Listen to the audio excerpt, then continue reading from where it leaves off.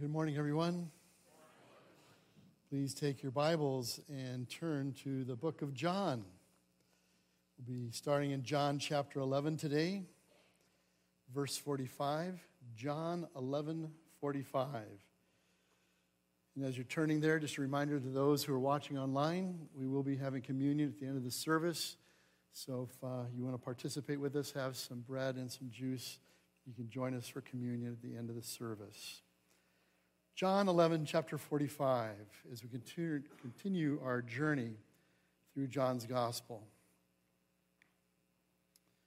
I'd like to remind you that Lazarus has just been brought back from the dead. In verse 45, we read, "Many of the Jews, therefore, who had come with Mary and had seen what he did, believed in him. But some of them went to the Pharisees and told them what Jesus had done. So the chief priests and the Pharisees gathered the council and said, 'What are we to do? For this man performs many signs. If we let him go on like this, everyone will believe in him, and the Romans will come and take away both our place and our station.' But one of them, Caiaphas, who was high priest that year, said to them, 'You know nothing at all, nor do you understand that it is better for you that one man should die for the people, not that the whole nation should perish.'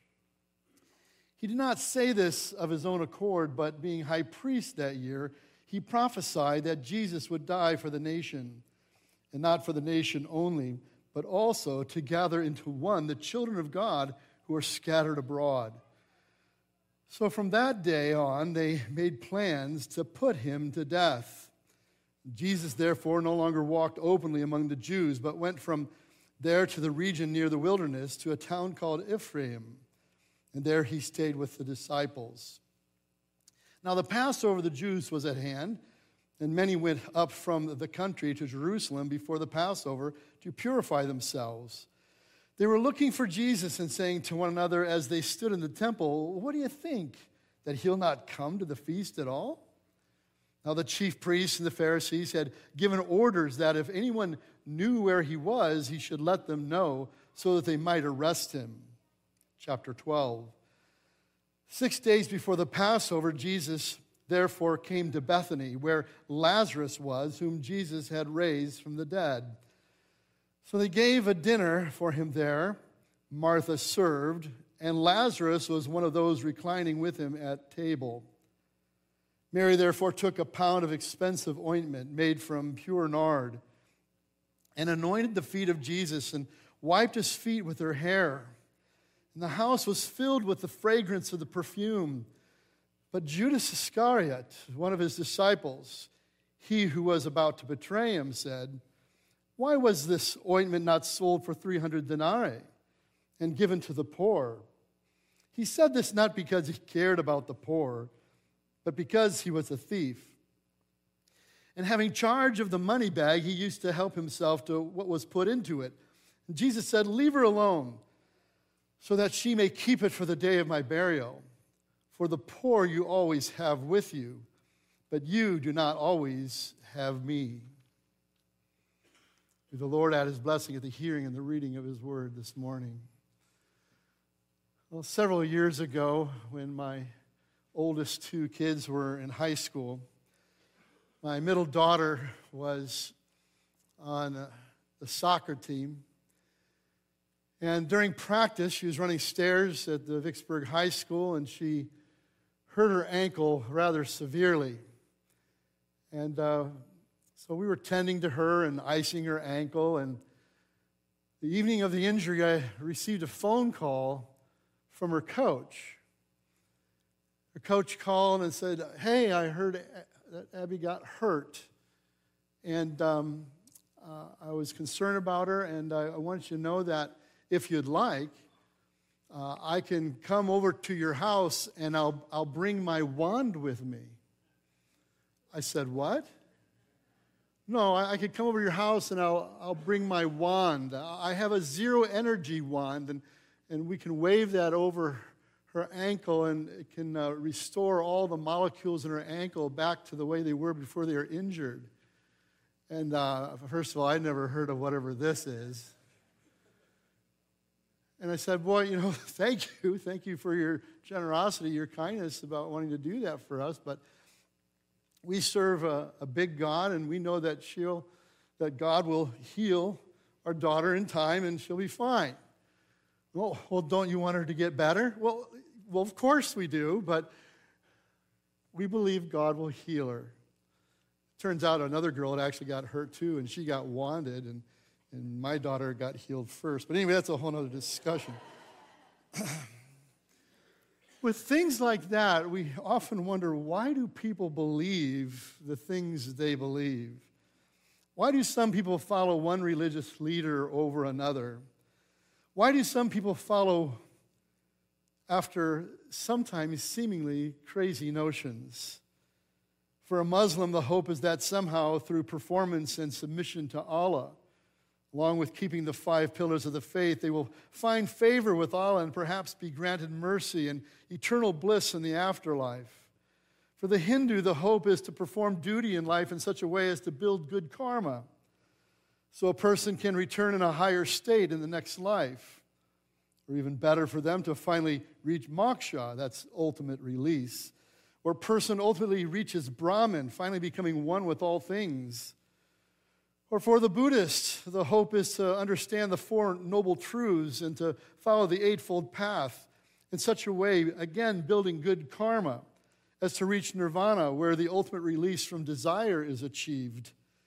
For a Confucianist, the goal is to maximize societal and familial order, conformity, and harmony with the hope of having a meaningful existence in this life.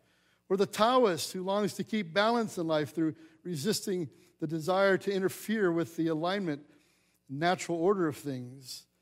Of course, for the New Ager, my wand-wielding friend, they look to find alignment with the universe through the spiritual energy found in stones and crystals, ultimately seeking to find transformation and healing in this life and oneness with an impersonal Mother Earth.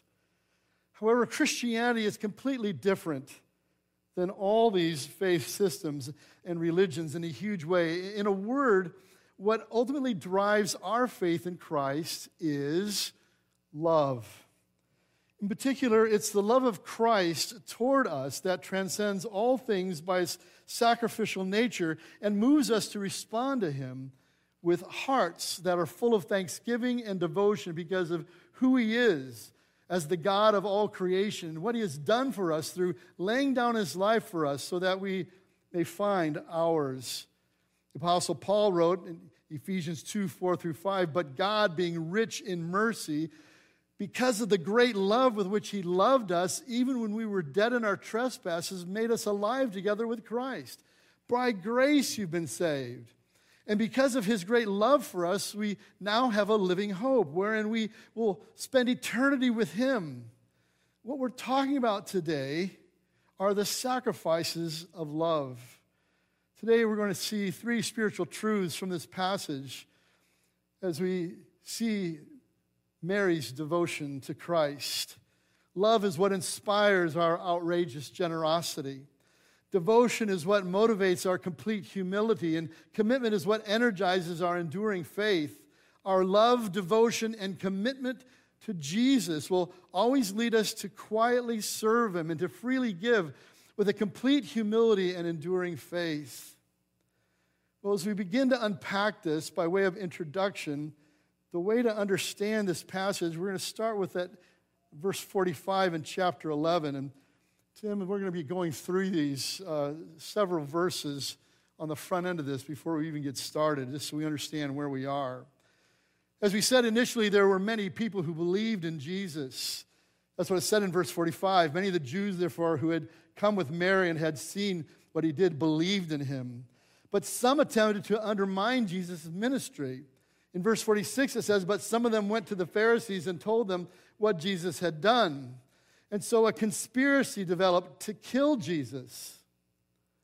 Now, under this conspiracy, notice the religious leaders' frustration.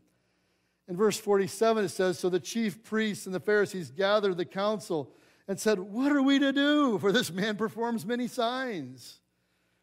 The Pharisees had been annoyed by Jesus for quite some time, but now the ruling party that included the chief priests from the party of the Sadducees were becoming very annoyed. You see, Jesus just raised a man from the dead, but the Sadducees didn't even believe in the resurrection of the dead. And not only was Jesus cutting into their monetary interests at the temple works, where everybody's going out to Jesus and not to the temple, but Jesus was now clearly teaching a doctrine that was inconsistent with their own rhetoric and dogma.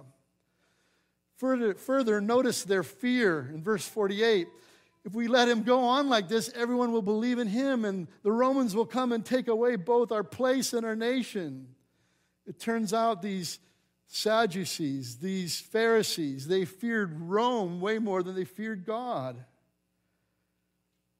And then, out of the blue, notice this prophecy from Caiaphas. One of them, it says, Caiaphas, who was high priest that year, said to them, "You know nothing at all. Nor do you understand that it's better for you that one man should die for the people." Well, that's an interesting concept. Not that the whole nation should perish. He did not say this on his own accord, but being high priest that year, he prophesied that Jesus would die for the nation. And not for the nation only, but also to gather into one the children of God who are scattered abroad. So from that day on, they made plans to put him to death. Here he receives some sort of prophecy, and the prophecy is, kill Jesus. Here Caiaphas unwittingly hoped that Jesus' death would bring political security and stability over against the Romans. In other words, if we put down Jesus' religious uprising, surely that will demonstrate to Rome that we are committed to Rome and Roman rule. Notice Jesus' caution, having come to know about this. In verse 54, Jesus therefore no longer walked openly among the Jews, but went from there to the region near the wilderness to a town called Ephraim, and there he stayed with the disciples. Remember, for Jesus, there's two things he's always got his eye on. There's two possible problems he might run into. One is the people might come and make him king right away, or they might put him to death too soon. And so he steers clear of these Jews. Things were becoming very dangerous, and Jesus knew it. Notice the circumstances, too. Verse 55. Now the Passover of the Jews, this is springtime now. The Passover was at hand, and many went up from the country to Jerusalem before the Passover to purify themselves. And they were looking for Jesus and saying to one another as they stood in the temple, "Well, what do you think, that he'll not come to the feast at all?" Again, he's kind of disappeared. He's kind of hiding away a little bit. Is he going to come? Isn't he? It's Passover.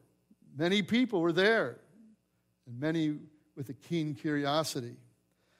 But notice the edict put forward by the chief priests in verse 57. The chief priests and the Pharisees had given orders that if anyone knew where he was, he should let them know so that they might arrest him. It was now against the law not to report Jesus' whereabouts. This had become a very tense and dangerous situation, not only for Jesus, but for his disciples as well. So in the midst of all this, are you ready? In the midst of all this all this tenseness taking place, let's have a dinner party. Verse 1, chapter 12.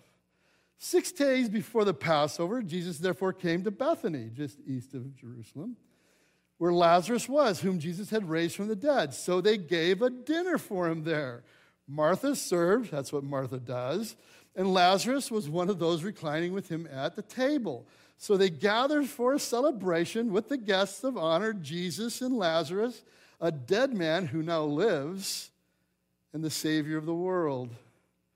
Mary and Martha are there, the two sisters of Lazarus, and now the table is set for what God has for us this morning.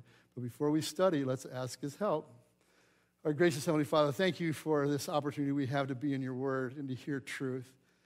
Lord, we ask that you would be our guide as we see these things, these remarkable things that you're going to do in Mary's life.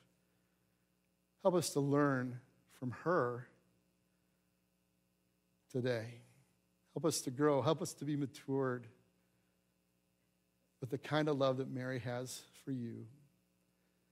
We pray all this in your son's wonderful name this morning. Amen. First of all, in your sermon notes outline, notice this. Love is what inspires our outrageous generosity. In verse 3, Mary, therefore, took a pound of expensive ointment made from pure nard. I've looked it up. I don't know what a nard is. If you know what nard is, you'll let me know. But it's this special ointment usually used for the ceremonies of burying people in the Eastern world there. Expensive ointment. It's a costly perfume, usually saved for the embalming of a person for burial. Judas, in a few verses, gives the value of about 300 denarii in verse 5. 1 denarii is about a day's wage. So 300 of them, that's most of a year's salary, isn't it? Almost a whole year's wages. Can you imagine this kind of generosity and open-handedness? I mean, first of all, how many of us have a whole year's of our salary in savings somewhere? That's we spend way too much, don't we? But then to just take that, if you happen to have it, and then take it and give it to Jesus? This is precisely what she does. But we ask the question, why is she so generous? And it's quite straightforward. Because her brother was dead and now he was alive. Because her brother was dead, he's now alive. And what Mary is doing here is demonstrating her outrageous love for Jesus. Beloved, you can't demonstrate your love to someone through mere words. To demonstrate love, we need to do something about it. Words are nice, but the proof of love is seen through your sacrificial demonstration of love. I could say I love you to Kathy all day long, and she'll probably get tired of hearing about it. She'd rather see me doing something in particular about it. Isn't that right? Yeah, okay, yeah. Words are nice, but the proof of love is seen through sacrificial demonstration of love. Mary clearly loves Jesus because of what Jesus had brought about in her brother's life, and subsequently how that touched her life. Similarly, for all of us, we were all dead in our trespasses and sin. And now, if you put your faith and trust in Jesus Christ as your Savior, you've now been made alive by His sheer grace toward you. As we read earlier, Ephesians 2:4 says, "But God, being rich in mercy, because of the great love with which He loved us, even when we were dead in our trespasses, He made us alive together with Christ. By grace you've been saved, and raised us up with Him and seated us with Him in the heavenly places in Christ Jesus, so that in the coming ages He might show the immeasurable riches of His grace and kindness toward us in Christ Jesus." Folks, we don't deserve that kind of kindness. I know I don't. I don't deserve another breath. And yet He continues to grant it. In that He has been rich toward us in grace and mercy, we need to be rich toward Him through all that we are, all that we have, our resources, our time, our families, our very hearts. And I ask you, what have you done to demonstrate your love for Christ? Starting with this new year, we need to demonstrate our love for Him through our outrageous generosity. I'm not just talking about cash. Love is what inspires our outrageous generosity. Years ago, Jeff and I are at the same church down in Granger, Indiana. And there was a man from India there. And because of his understanding of the gospel, his purpose in life was to find a way to get to America and to go through college and to get a business degree. And his goal was to buy as many gas stations in the greater South Bend area as he possibly could, so that he could send all the money back to India for about 15 Christian schools that he independently financed. You guys, that's outrageous generosity. That was his whole purpose in life. Another friend of mine at Grace Church in Granger, he wanted to be a missionary, and he found that a lot of people were reluctant to support him to go on the mission field. So what he decided to do, he thought, well, here's what I'm going to do. I'm going to open up an import car shop and only work on German vehicles. And he opens up this car shop, and he makes $1 gazillion, and now he can go on missions anytime he wants. And that was so successful, and he had other friends who wanted to do the same, so he then started an Asian import car shop. And they're still there to this day. You guys, these are people who understand what Christ has done for them, and they're so moved out of incredible generosity because of who Jesus is and what he has done in their life. I look at our church. I don't know if you realize this little group that's in this room, do you know we're approaching $500,000 of income total with our missions and our general budget? Do you realize that? Did you hear me? It's almost $500,000 that this little group brings in. That's amazing. I know churches that are bigger than this who can't do as much. And so I know that God's already touched your heart on this. But for us, let's not shrink back. Let's keep after it, right? Understanding that it's God's love for us that inspires our outrageous generosity. It's what inspired Mary to take it and she just pours it out on Jesus' feet. But secondly, devotion is what motivates our complete humility. Did you notice the humility associated with what Mary's action here? And Mary anointed the feet of Jesus and wiped his feet with her hair. What? Now, of course, for me, I don't have any hair, but it's a whole other issue. And the house was filled with the fragrance of the perfume. Notice Mary's incredible act of humility. She anoints Jesus' feet and then wipes them off with her hair. Now, you guys, let's remind ourselves of Mary and Jesus' relationship. Way back in Luke chapter 10, this won't be on the screen, but listen closely. When we first run into Mary and Martha for the first time, in Luke 10:38, it says, "Now as they went on their way, Jesus entered a village, and a woman named Martha welcomed him into her house. And she had a sister called Mary who sat at the Lord's feet and listened to his teaching. But Martha was distracted with much serving, and she went up to Jesus and said, 'Lord, do you not care that my sister has left me to serve alone? Tell her then to help me.' But the Lord answered her, 'Martha, Martha, you are anxious and troubled about many things.'" Do you know people like this? "But one thing is necessary, and Mary has chosen the good portion, which will not be taken away from her." Mary, early on, as she encounters Jesus for the first time, was completely devoted to Jesus as she sat at his feet, listening to his teaching. But then Lazarus dies.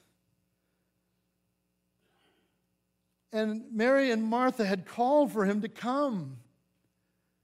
And he finally shows up 4 days later.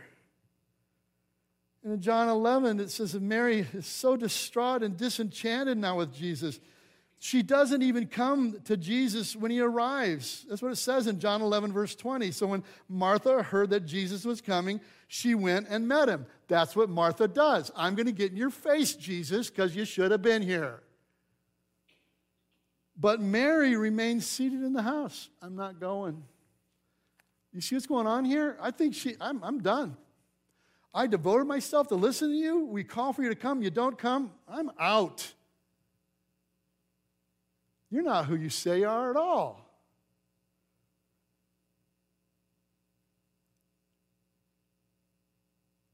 Later on in John 11:28, Martha goes as she went and called her sister Mary, saying in private, "The teacher's here is calling for you. Why aren't you coming?" John 11:32, "Now when Mary came to where Jesus was and saw him, she fell," where? At his feet.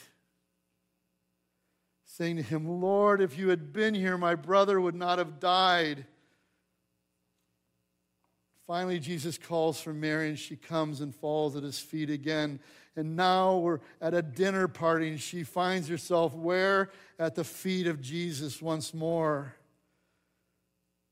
Jesus' feet. Notice how they would have been seated around the table.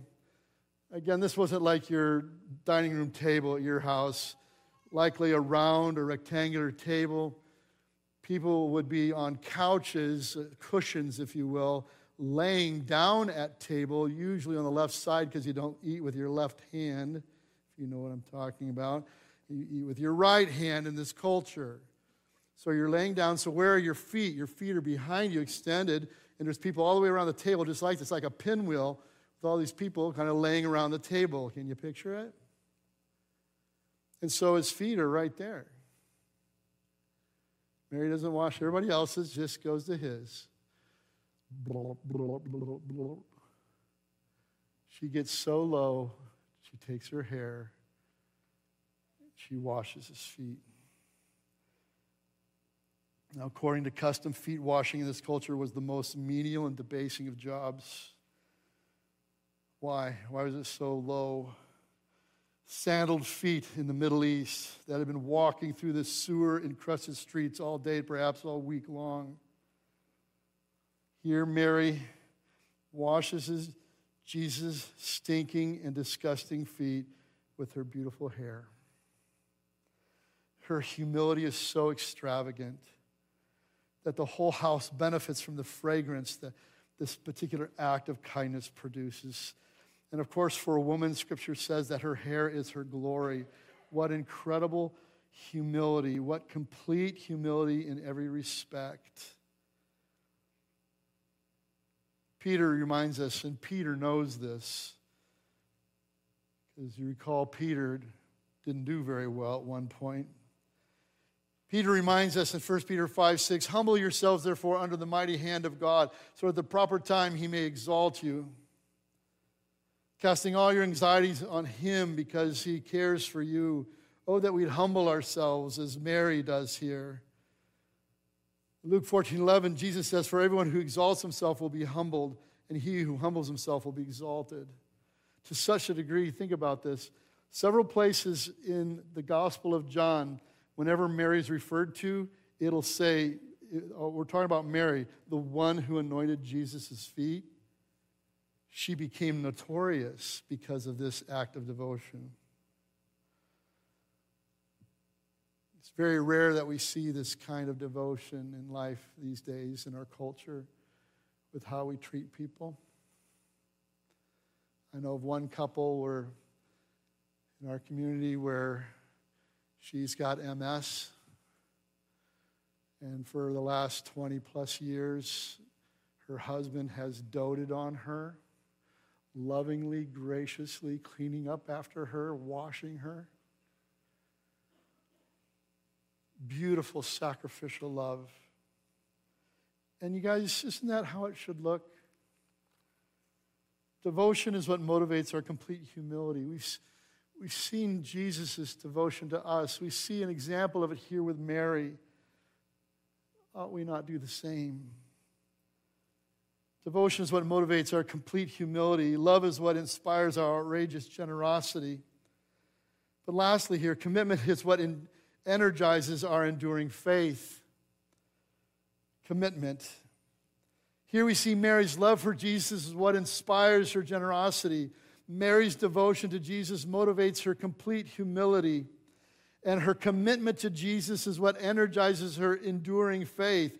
It is clear that she genuinely believes in Jesus with all of her heart. Earlier, she had her doubts, but not anymore. She was at his feet before, and now Jesus had answered her prayer, and she finds herself at his feet again. And I ask you, where are you? Are you at the feet of Christ? Do you really believe who Jesus is and understand what he's done for you? Perhaps your situation is pretty rough right now.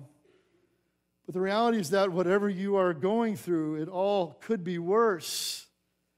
God is still upholding you and helping you, even though things may not be going very well. But for those who truly believe, they will most certainly find themselves demonstrating belief, humility, and generosity in the midst of even the most difficult of circumstances. I've seen it.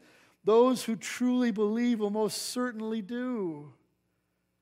For Mary here, she is doing this amazing, generous, and loving thing. And then one of Jesus' close followers, Judas, starts complaining about what she's doing and how it is that this is such a great waste, Mary. But nothing's going to stop her. Nothing's going to stop her now because her commitment to Jesus is energized by her enduring and unshakable faith. Many of you know that I went through a pretty severe medical setback a couple months ago. And at a couple of points, I wasn't sure I was going to make it. But by God's grace, I'm here. As my liver was debating on whether it wanted to keep functioning or not and stay with me. There were a few times when I came to a place of despair, but then I was reminded that Jesus still loved me and that I was ultimately in his hands. I was in his hands for him to do as he pleased. And again, by God's sheer grace, I'm still here for his purposes. Beloved, commitment is what energizes our enduring faith, that we will endure whatever it takes to keep cruising, walking with him. Now, to demonstrate how incredible Mary's response to Jesus is, we don't have to go very far to understand its significance. How so? All we have to do is simply compare Mary to Judas. First of all here, while Mary quietly serves, Judas complains. Verse 4, but Judas Iscariot, one of his disciples, he who was about to betray him, said, why was this ointment not sold for 300 denarii and given to the poor? He's a crabber. Crabbing at things. Took something that was beautiful and awesome and now makes it disgusting. But secondly, while Mary freely gives, Judas is full of greed. In verse 6, we're told he said this not because he cared about the poor, but because he was a thief. He's a liar. He's a deceiver. He doesn't care about the poor. Who does Judas care about? Himself. We all know this. We all know what a snake looks like. But thirdly, while Mary demonstrates humility, Judas is self-centered and having charge in the money bag, we're told in verse 6. He used to help himself to what was put into it. Judas is clearly just looking out for his own interests. He wants to pad his wallet a little bit. Further his financial options. But fourthly, while Mary is full of faith, Judas clearly doesn't believe in Jesus at all. How could he? You understand what I'm saying here? Mary has faith in Jesus. Judas, he doesn't believe in who this guy is. Judas doesn't believe in Jesus at all. And so here we see the apex of Judas's complete disenchantment with Jesus. You can imagine Judas' thoughts here. Well, I thought you'd be a great political leader and I'd be the treasurer of a new regime. But since you've robbed me of my ambitions, I'll now rob you of your life. Watch me. And then lastly here, while Mary loves Jesus with all her heart, Judas obviously hates him. He doesn't just disagree with Jesus. He despises him. The ultimate tragedy here is that Judas doesn't even know how lost he is. And maybe you could be equally as lost as you're sitting there.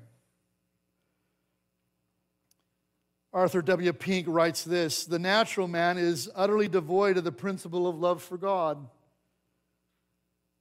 He quotes Jonathan Edwards, who solemnly expressed it: the heart of the sinner is as devoid of love for God as a corpse is of vital heat. As the Lord Jesus expressly declared, I know you that you have not the love of God in you. Arthur Pink says, reader, you may have a mild temper, an amiable disposition, a reputation for kindness and generosity, But if you've never been born again, you have no more real love in your heart for God than Judas had for the Savior. What a frightful caricature. Judas, who was so close to Jesus, ended up becoming the absolute enemy of Christ. Jesus finally responds in verse 7. Jesus says, you can imagine him looking at Judas as he says it, "Leave her alone. Back off, dude. Leave her alone so that she may keep it for the day of my burial. For the poor you always have with you, Judas, but you don't always have me, and you're obviously clueless on it. You'll always have poor people for you to attend to, Judas, but I'm leaving soon." In the end, Judas is rebuked by Jesus while Mary is affirmed by Jesus. Mary understands that time is short. Mary is generous, humble, believing, and loving, while Judas is discontent, arrogant, unbelieving, and hateful. Where are you in that spectrum? Beloved, the sacrifices of love. Love is what inspires our outrageous generosity. Devotion is what motivates our complete humility. Commitment is what energizes our enduring faith. Our love, devotion, and commitment to Jesus will always lead us to quietly serve him and to freely give with complete humility and enduring faith. As we move to the Lord's table this morning, I remind you now a third time of this passage found in Ephesians 2, 4 through 5. But God, being rich in mercy, he's loaded with it, and he wants to dump it on you. Because of the great love with which he loved us, you've been so loved. Even when we were dead in our trespasses, no better than Lazarus, we were dead as a doornail. He has made us alive together with Christ. Wow. By grace, you've been saved. Here at Oakwood Bible Church, we have an open communion table. By this is meant that all those who have put their faith in Jesus Christ as their personal Lord and Savior are so very welcome to join us at table as we celebrate the risen Christ. The two elements of the bread and the cup. The bread, which represents the broken body of Christ in our behalf, and the cup, which represents his shed blood for us in full payment of all of our sin once and for all. If you have children with you today, make sure they understand the gospel. In other words, that they've made a profession of faith, and we invite them to join us freely as we share around the Lord's table. If not, if they haven't put their faith and trust in Christ, let the elements pass for them until such a time as they understand what they're participating in. The Apostle Paul, in his first letter to the Corinthians, issues this admonition to all who consider partaking in the bread and the cup. In Corinthians 11:27, he says, "Whoever therefore eats the bread or drinks the cup of the Lord in an unworthy manner will be guilty concerning the body and blood of the Lord. So let a person examine himself then, and so eat of the bread and drink of the cup. For anyone who eats and drinks without discerning the body eats and drinks judgment on himself." There are at least two warnings here. The first would be partaking in an unworthy manner. Perhaps you've professed Christ as your Savior in the past, but are currently living in outright sinful rebellion against him. If this is the case, I encourage you to examine your heart before God before partaking in something that you are holding in contempt with how you're living right now. If you're not willing to make things right with him in this moment, if you're not willing to repent, then I would encourage you to let the elements pass until such time as you have made things right with God in your heart. But better yet, even right now, in this moment, make things right with God through confession, repentance, and commitment, and then freely join us. The other possibility is that you've never put your faith and trust in Christ. And maybe you're an unbeliever. Maybe you've never given your life to Christ. Maybe this is the day that you do so. If this is the case, if you have never believed on him, I would encourage you again to let the elements pass as a witness to you. You haven't given your life to Christ. We don't want to ask you to participate in something that you don't even believe in through hypocrisy. But even better for you would be for you to turn from the direction you've been going in your life and to turn to faith in Christ, even right now, in this moment. Receive him as Lord and Savior and invite Christ into your heart and life right now. Don't wait a moment longer. And then please freely join us in this remembrance for the first time. We'd love to have you join us.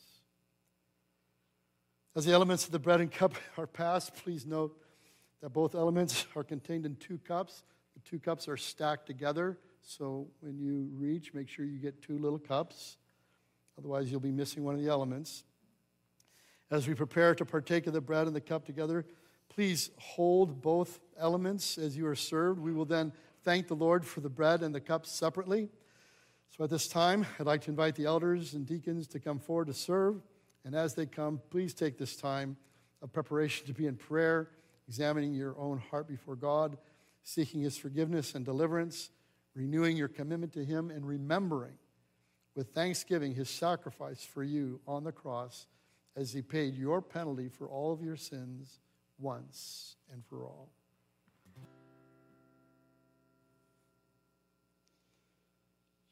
Please pray aloud with me. Our Father in heaven, hallowed be your name. Your kingdom come, your will be done on earth as it is in heaven.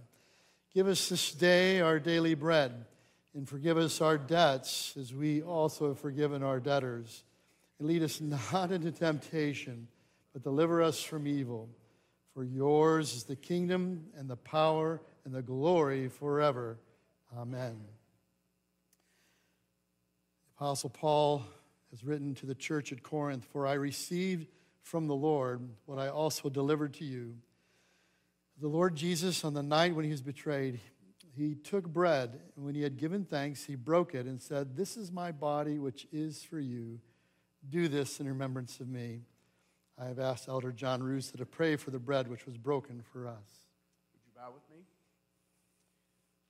1 Peter 3:18 says, "For Christ also suffered once for sins, the righteous for the unrighteous, that he might bring us to God, having been put to death in the flesh, but made alive in the Spirit." The bread we are about to eat symbolizes the body of Christ, who was crucified as a propitiation for the sins of all mankind. So, Lord, we are forever indebted to you, the human, sinless sacrifice who died on our behalf, that we might be reconciled to God. And it's because of him we pray. Amen. Please take and eat.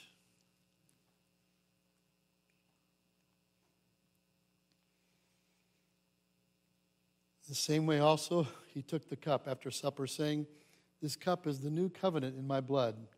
Do this as often as you drink it in remembrance of me." I've asked Elder Tim Peterson to pray for the cup which was poured out for us. Let's bow together. Heavenly Father, once again, we thank you for time to pause and remember and to give thanks for this amazing thing that you've done for us as your creation. Jesus, Lord, we thank you for your sacrifice, our Redeemer, our Savior, our friend, and for the blood that was shed for us on the cross. We pause to remember you and to give you thanks. And we thank you so much for your dear love for us. In Jesus' name, amen. Please take and drink. For as often as you eat this bread and drink the cup, you proclaim the Lord's death until he comes. Please stand as we close our service today. Before we pray, just a reminder that the elders and deacons will be available after the service up front for anyone who needs prayer this morning. If you are in need of prayer, they'd be glad to meet with you and pray with you. And then secondly, I just want to extend a huge thanks to the board of Oakwood and you as a congregation as you've endured the last 2 months. And I want to especially thank our staff, Jeff and Nick and Wendy and our children's workers, and holding everything together. I am truly blessed and so very thankful. So let's pray. Our gracious Heavenly Father, thank you for your gracious goodness to us. We thank you for this time of worship as we've come to you and opened our hearts before you to hear from you. And Lord, we ask that you'd help us to take these things with us as we go from this place, that we might understand and appreciate the love that you have for us and how, in turn, we should respond with the same kind of love. As your word says, Lord, we love because you first loved us. So, Lord, thank you. Thank you for your presence with us today. Give us a fantastic week, we ask. In your Son's wonderful and awesome name. And all God's people said, Amen. You are dismissed.